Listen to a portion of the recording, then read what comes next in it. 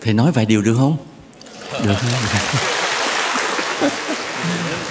Dạ, để tôi thỉnh sư bác ngồi đi, con đứng đây nói được, đứng đây nói được.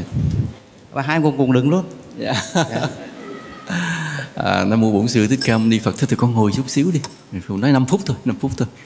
Thầy nói cho đầy đủ chút xíu. Dạ. Phật tử chờ đợi thầy nha, không phải đầu năm mới nha.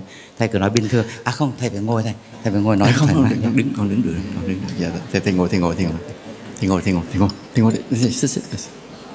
Ngồi. Không, được rồi, đứng. Thầy ngồi đi, đi năn nỉ không sao. Đó, được rồi, như vậy.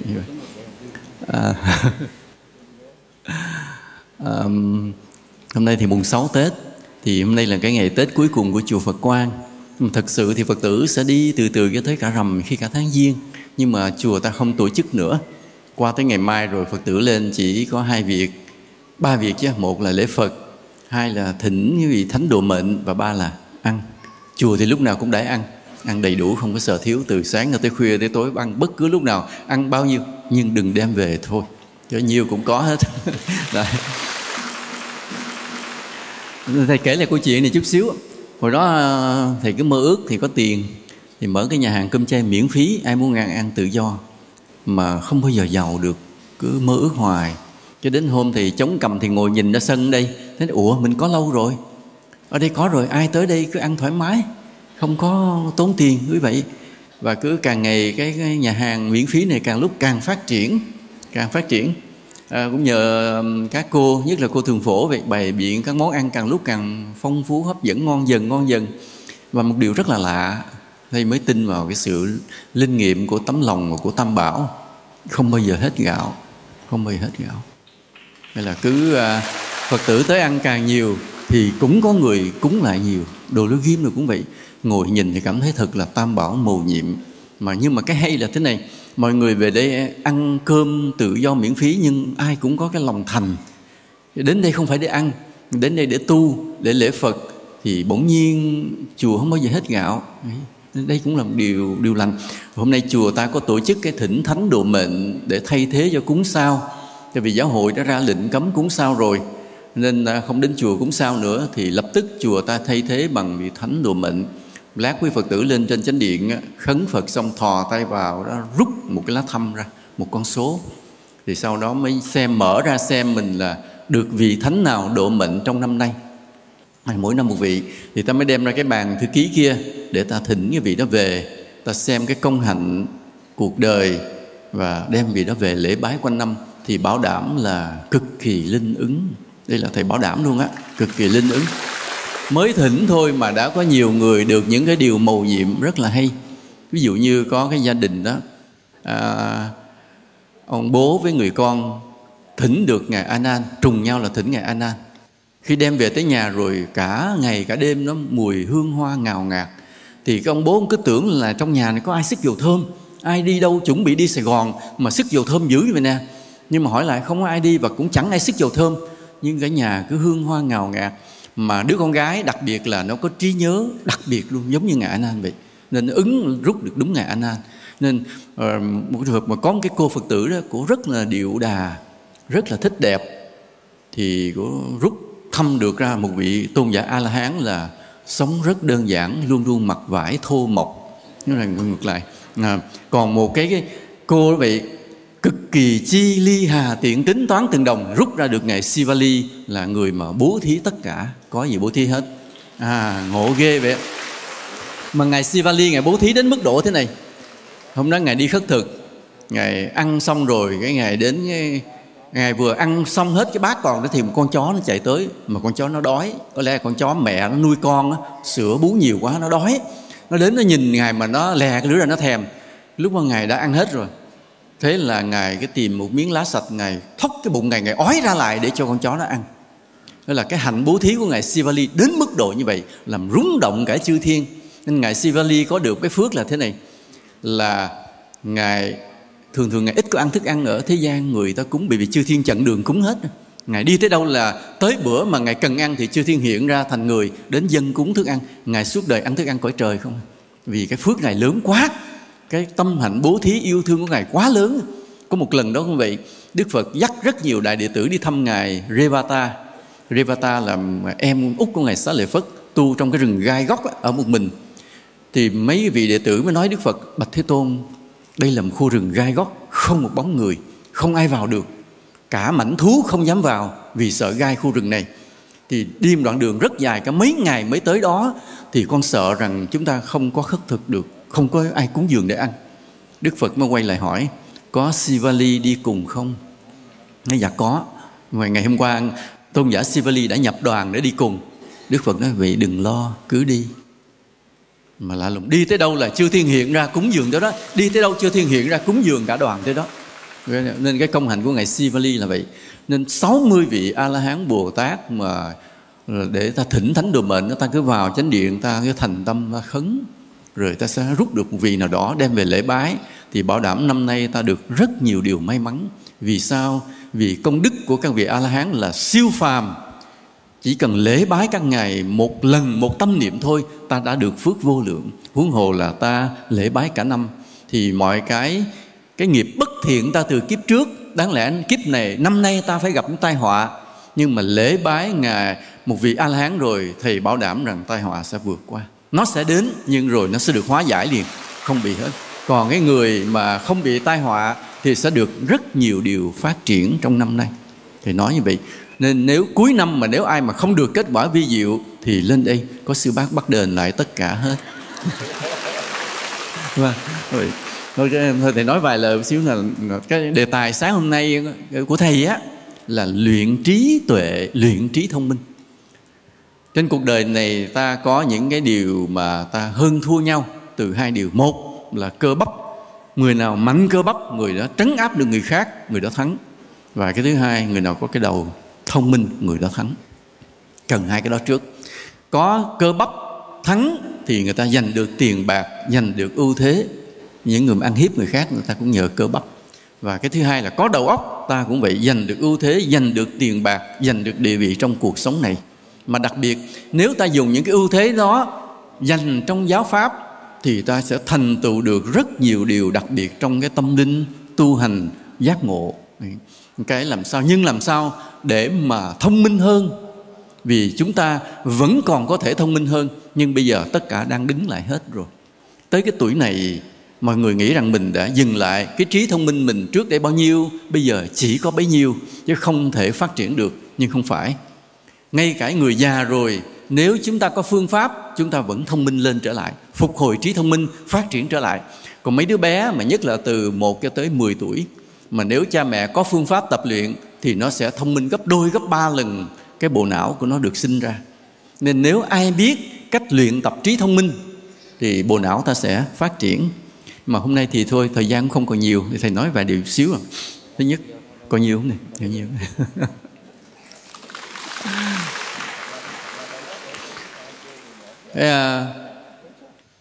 Để luyện trí thông minh á, ta có mấy cái việc này. Thứ nhất thứ nhất là làm ơn suy nghĩ những chuyện tốt lành, những chuyện thiện. Đừng suy nghĩ những chuyện bậy. Ta suy nghĩ chuyện bậy, đầu ta ngu liền, lập tức liền, ngu bớt liền. Cẩn thận cái đó. Nên chỉ suy nghĩ những chuyện tốt đẹp, thiện thôi, thì bắt đầu nó nhúc nhích cái sự thông minh nó phát triển. Hãy thử nghiệm dùm thầy một chút xíu. Ví dụ thế này, ví dụ như là mình chuẩn bị làm ăn, rồi trong đầu mình cứ nghĩ bậy, mình nghĩ chửi người này, mình nói xấu người kia trong tâm thôi, không nói ra. Thì mình bước vào cuộc làm ăn đó, mình tính bậy hết, tính sai hết, rồi thất bại lỗ vốn luôn. Bỗng nhiên bây giờ mình mới hối hận, ủa sao nó vậy mà tôi lại tính như vậy?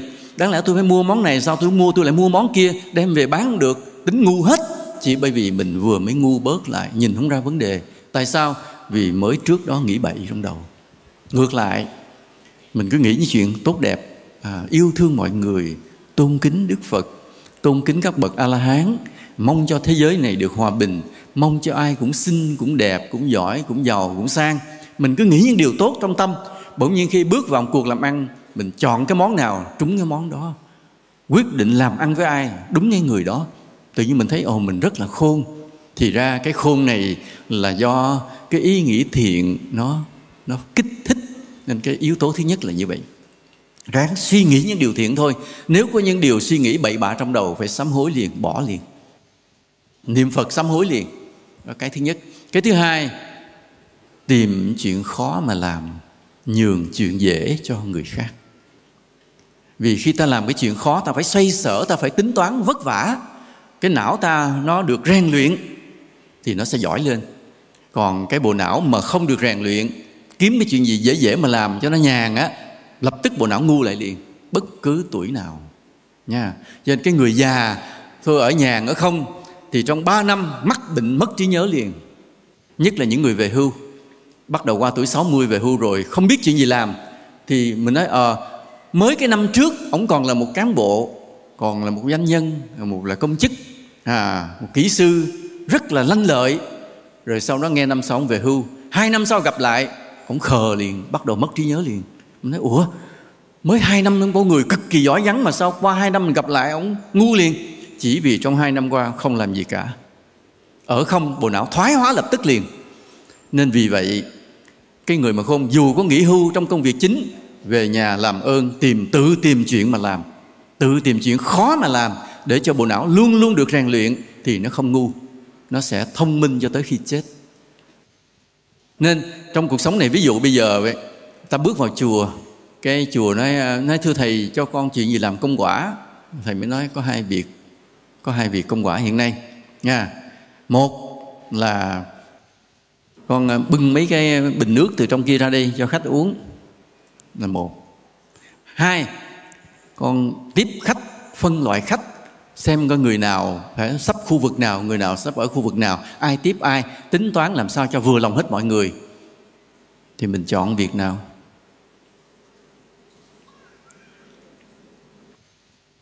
Cái người muốn nhàn, thôi để con bưng nước, cứ bưng ra để đó rồi không có gì phải lo, thì người đó sẽ từ từ mà ngu, chọn công việc dễ.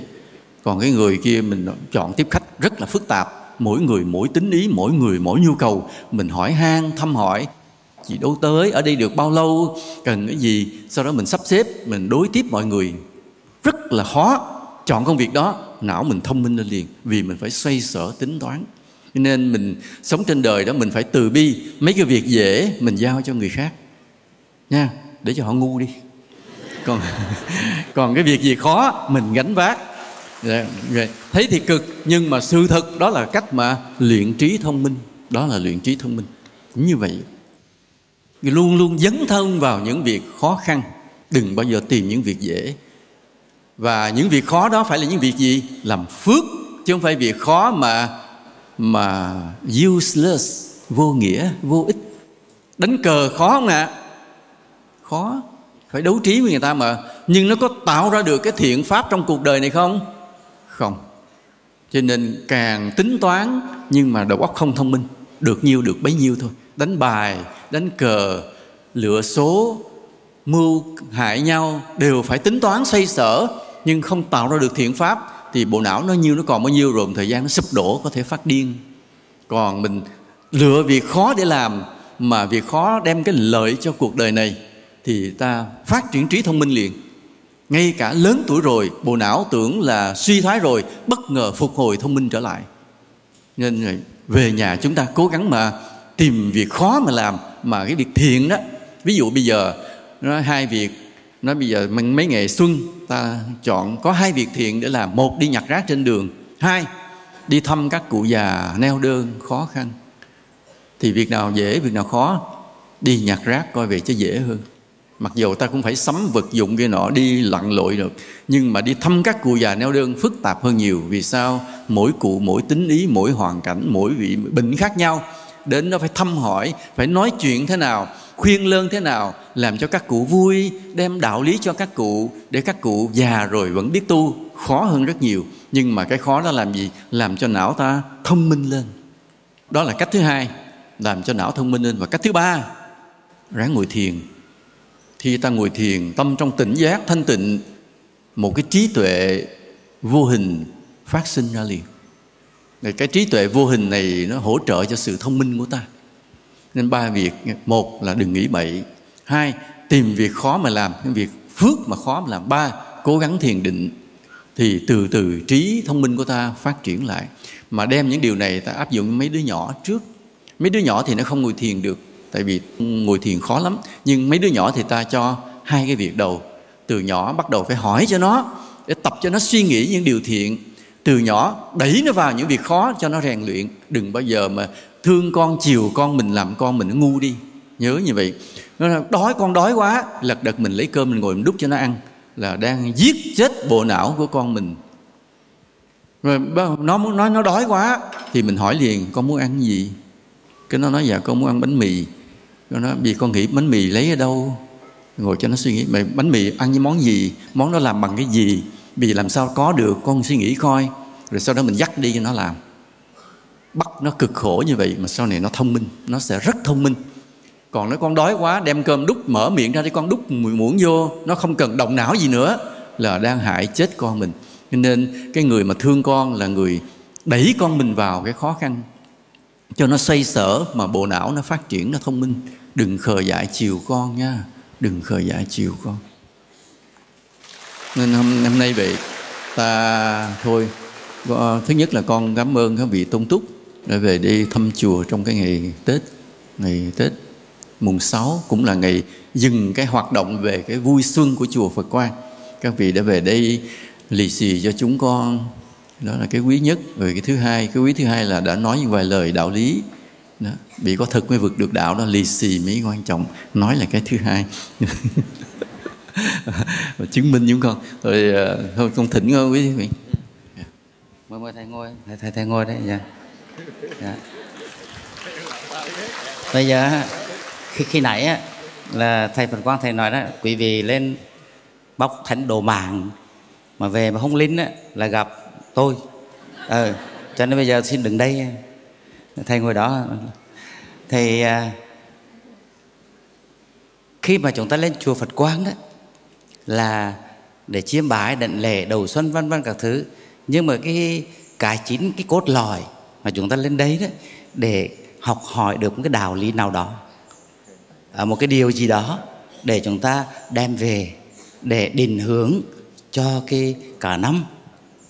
Cho nên khi này sư phụ Phật Quang nói rằng là các con giờ, tôi nói giờ còn nhiều vô thư để cho thầy cho vài lời nữa, bởi vì thầy nói quá hay.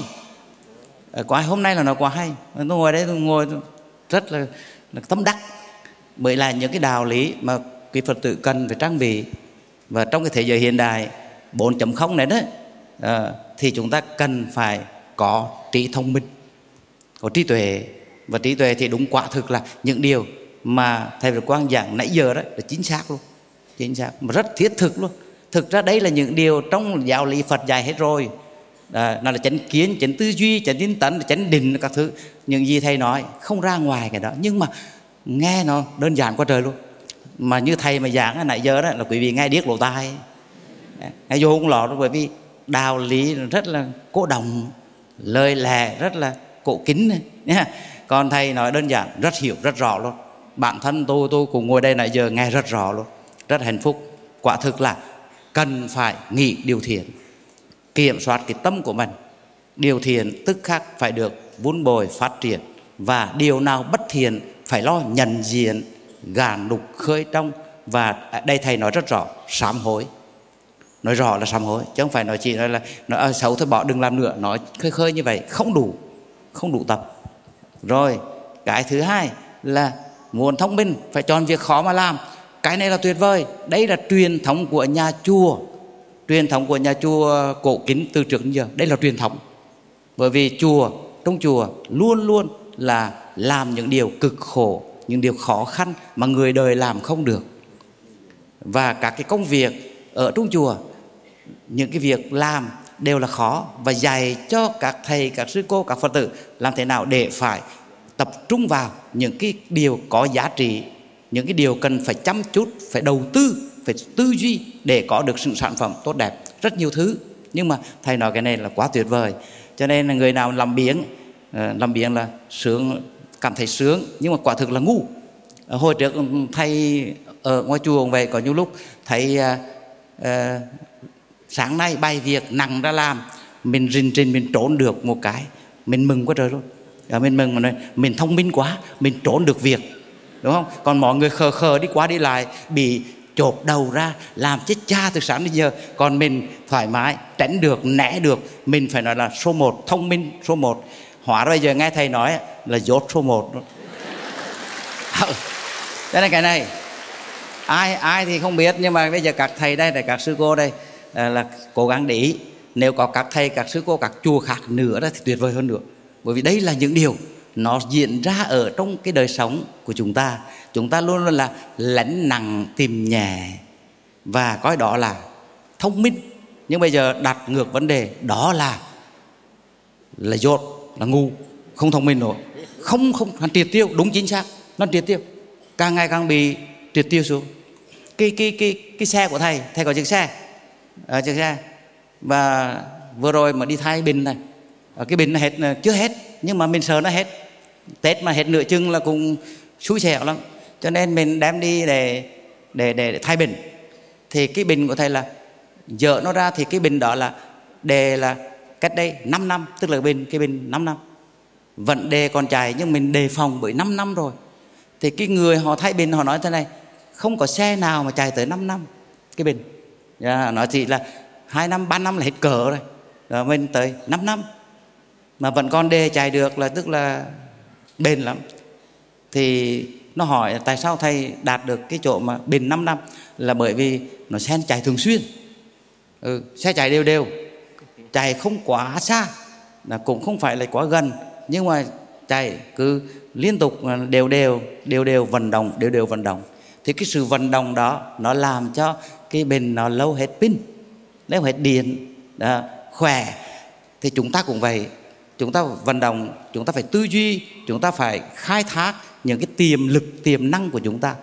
Cho nên quý vị còn có cái khối lượng thông minh, trí tuệ vô tận ở trong đó, nhưng mà do làm biếng, buổi sáng dậy mà tụng kinh là vô cùng khó khăn nha. Dậy vất vả lắm, bởi vì mình nghĩ rằng là nghĩ cho khỏe, nhưng càng nghĩ thì càng ngu. Thì đó là vấn đề hôm nay khai thác được cái điều này, Phật tử để ý nha. Đó. Cái thứ ba là chỗ tinh tấn, siêng năng nỗ lực, chọn cái khó, mà cái khó đó là cái khó ác. Cái khó như đánh cờ, đánh bạc các thứ là cũng rất khó, nhưng mà cái ác. Cho nên hãy chọn cái khó làm, mà cái đó là cái điều thiện, thì nó làm cho cái não của mình nó sinh hoạt, nó kích hoạt những cái tiềm năng, tiềm lực của con người vô hạn trong đó. Cho nên có nhiều người tự nhiên khi đầu mới đi tu mình thấy khờ, nhưng mà sau nhiều năm tháng nó làm lầm lũi, làm quét nhà, quét cửa, quét chùa, lau tường Phật, lườm rác. Nhất là những người nào lườm rác á, rác nhiều quá, nên lườm rác ngày qua tháng lại. Một hồi đó, để tự nhiên một hôm thông minh đột xuất, tự nhiên thông minh ra, rồi học đâu biết đó, rồi làm gì cũng có cái sự xử lý đúng mức và trưởng thành hẳn ra, thấy khuôn mặt nó lớn ra. Nên mình thấy sao bữa nay đổi tương, đổi tông đấy, hóa ra là nhờ công phu tu tập, siêng năng làm việc. Đấy. Cho nên con đường tu nó không phải là ngồi rì mà phải hoạt động, phải tương tác, phải đem đến tác dụng lợi ích cho đời. Hôm nay chúng ta, các Phật tử tư tánh để ý này, hôm nay chúng ta rất hạnh phúc được về đây và được nghe cái lời pháp quý báu cần thiết ứng dụng cho mình về dạy con, dạy con cái cháu chắt, mà nếu được thì dạy luôn chồng, để biết đường mà lần, để cho thay đổi cái cuộc sống của mình. Bởi vì thực ra trong gia đình của mình, nếu ai cũng biết đạo lý mà đúng hướng rồi đó, thì mình rất dễ để xây dựng cuộc sống chan hòa hạnh phúc ở trong đời sống của mình. Thì cái đó chính là mùa xuân ngự trị ở trong gia đình của mình trong năm nay. Như là xin cảm ơn sư phụ nhiều, sư phụ để cho nhiều điều tốt đẹp. Lấy cái xe vô để rước các sư bác lên trên nhà lễ tân cơm. Thôi thỉnh cho dạ. Hồi hướng.